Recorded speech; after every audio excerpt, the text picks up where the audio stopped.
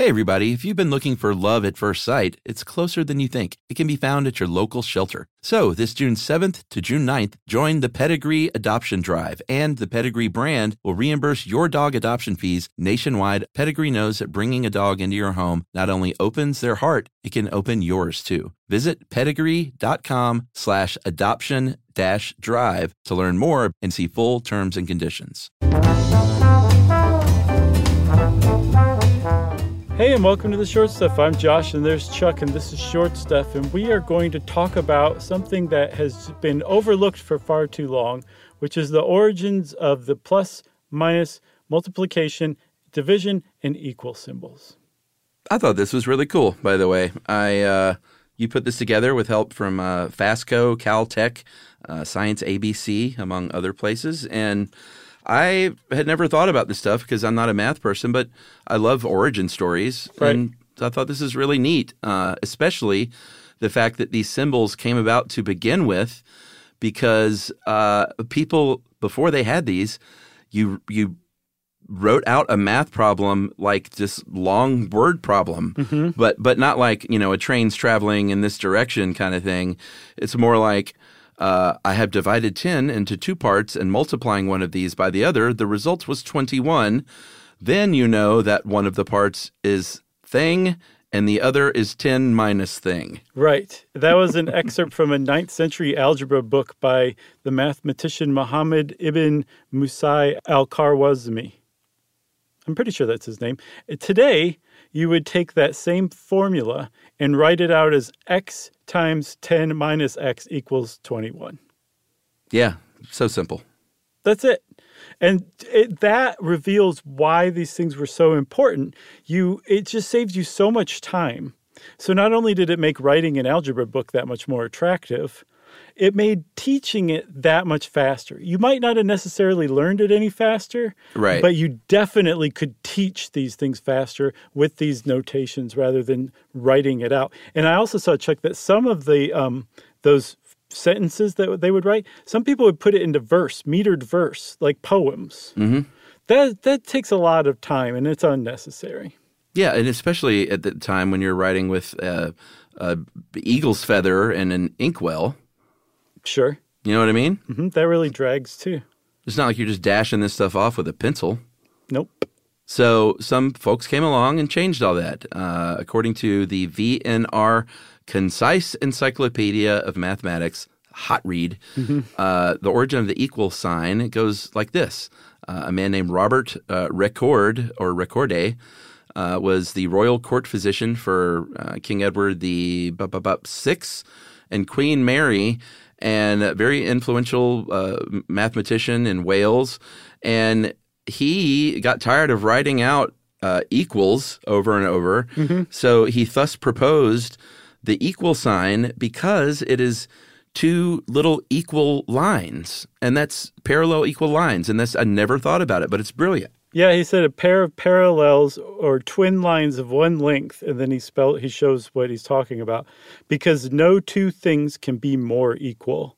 And there's a lot of extra vowels in those words, right. But Yeah.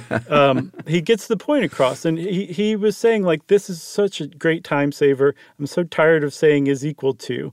And he wrote it in a book called The Whetstone of Wit. And, of course, a whetstone is what you sharpen things with. So it sharpens your wit to read this book. I love that title. Yeah. And it actually became very influential and well-read as far as 16th century math books go.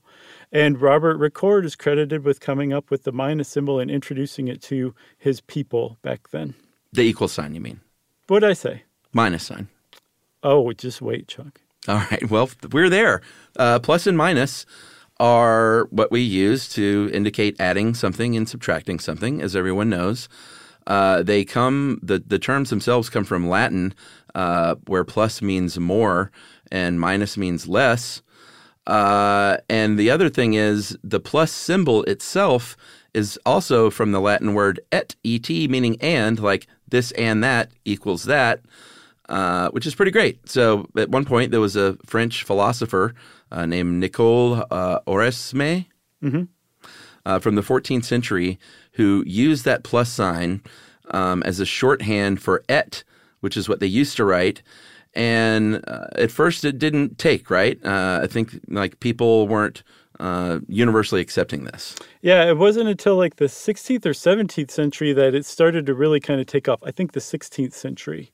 Okay. And apparently there was competition at first too, that it wasn't just the plain old plus sign, that equal cross, that there were other crosses in the running too, including the Maltese cross. Mm-hmm. It's a great looking cross. Yeah. But it takes a lot more time to write the Maltese cross out than it does to make a plus symbol. And the whole point of these things was to save time. So everybody said, yeah, Maltese cross, we like you, but we're going to go with the plus sign. That's right. So that's plus. We got equals, we got plus, minus now. In Europe, there was an Italian mathematician named Luca Pacioli. And Luca was using the symbol P with a little line over it for plus, and M with a little line over it for minus. Mm-hmm. And no one's exactly sure, but it seems to be that the M was just dropped, right? And then the minus sign, because we already had a plus sign, became the minus sign. Yeah, so you don't need the plus sign. Forget you P with the tilde over it. We're going to take the M instead.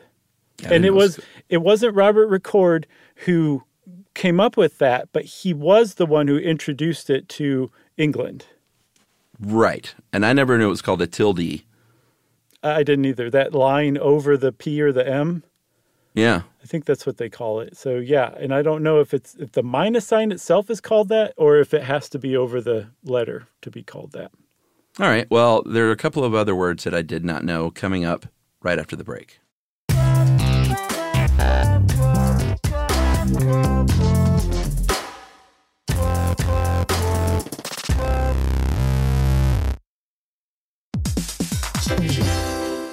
Hey there, are you thirsty? Well, before you take a sip, have you stopped to think about what's in your water? Many conventional bottled waters contain PFAS, harmful substances known as forever chemicals. But you can drink water as clean as nature intended. Richard's Rainwater collects 100% pure, refreshing drops of rain. Yes, it really is rain, everybody. This rain is caught clean before it hits the ground or becomes polluted with pesticides and contaminants commonly found in groundwater. Yep, Richard's Rainwater is naturally pure with no need for harsh chemicals or additives. That means no added fluoride, no chlorine, no forever chemicals, no microplastics, no nothing. And you can enjoy the clean taste of Richard's still rainwater and the long-lasting cold-pressured bubbles of Richard's sparkling rainwater. Just visit richardsrainwater.com to find a retailer near you. That's richardsrainwater.com. And we even have a special offer, don't we, Josh? Yeah, text stuff to 2512928887, and you'll get $2 off a 12-pack case of Richard's Rainwater. Sip the sky.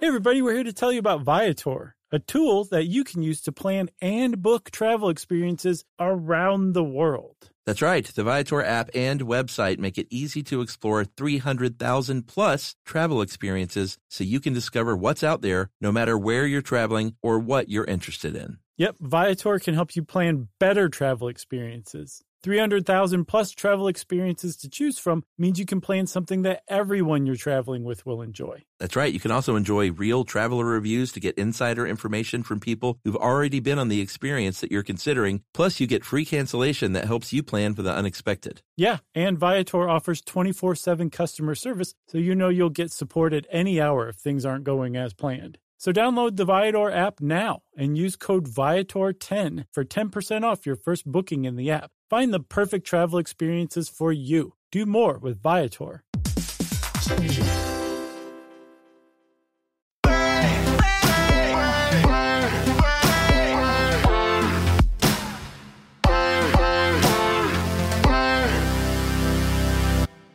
All right, we're going to wind it out with the multiplication symbol and the division symbol. Multiplication, if you say it's a little x, you are incorrect because it is not an x. It's actually called the Cross of San Andreas because x, well, not because, but it would be very confusing because x is already a thing in math. Like you're solving for x. X represents something in math. So it's actually incorrect to say it's a little x. Yeah, if you do that at a math conference, they will find the nearest fire hose and flog you mercilessly with it. They will. So, that makes total sense. And it was a guy named William Oughtred who was writing in, I think, the 16th century, like the 1630s. And he was the one who introduced it. He's credited with this. But the people at Science ABC went to the trouble of digging up the fact that there's an anonymous appendix in a translation of another book of logarithms from 1618 where the cross of San Andreas is first used. Okay, but he introduced it before that, right? No, after. But since it was anonymous in the appendix, they don't know who to credit it with. And they I just said, Oughtred, you need to win today. We're going to credit you with that. I mentioned before the break that there were a couple of more words that I didn't realize were words.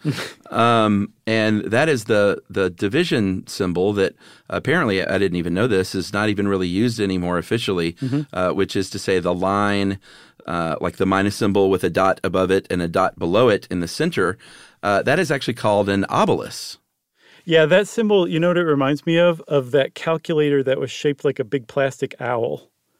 That's what I associate that with. I remember those. But yeah, I didn't know it was called an obelus either. And I also didn't know that obelus is an old Greek word for sharpened stick. And that division symbol, the obelus, is supposed to represent a small dagger. Yeah, it looks like one. So I guess what it's doing is it's cutting in half. It's cutting a portion out. That's the only thing I can come up with. Okay, I like that though. Sure. And we can thank Johann Rahn, who's Swiss, not Swedish, who started using it all the way back in 1659. That's right. The other word I did not know is what is now the backslash symbol for division is called either a fraction bar or a solidus. Yeah, didn't know that either. I didn't know that was the exclusive thing now. This is how out of touch with math I am. Yeah.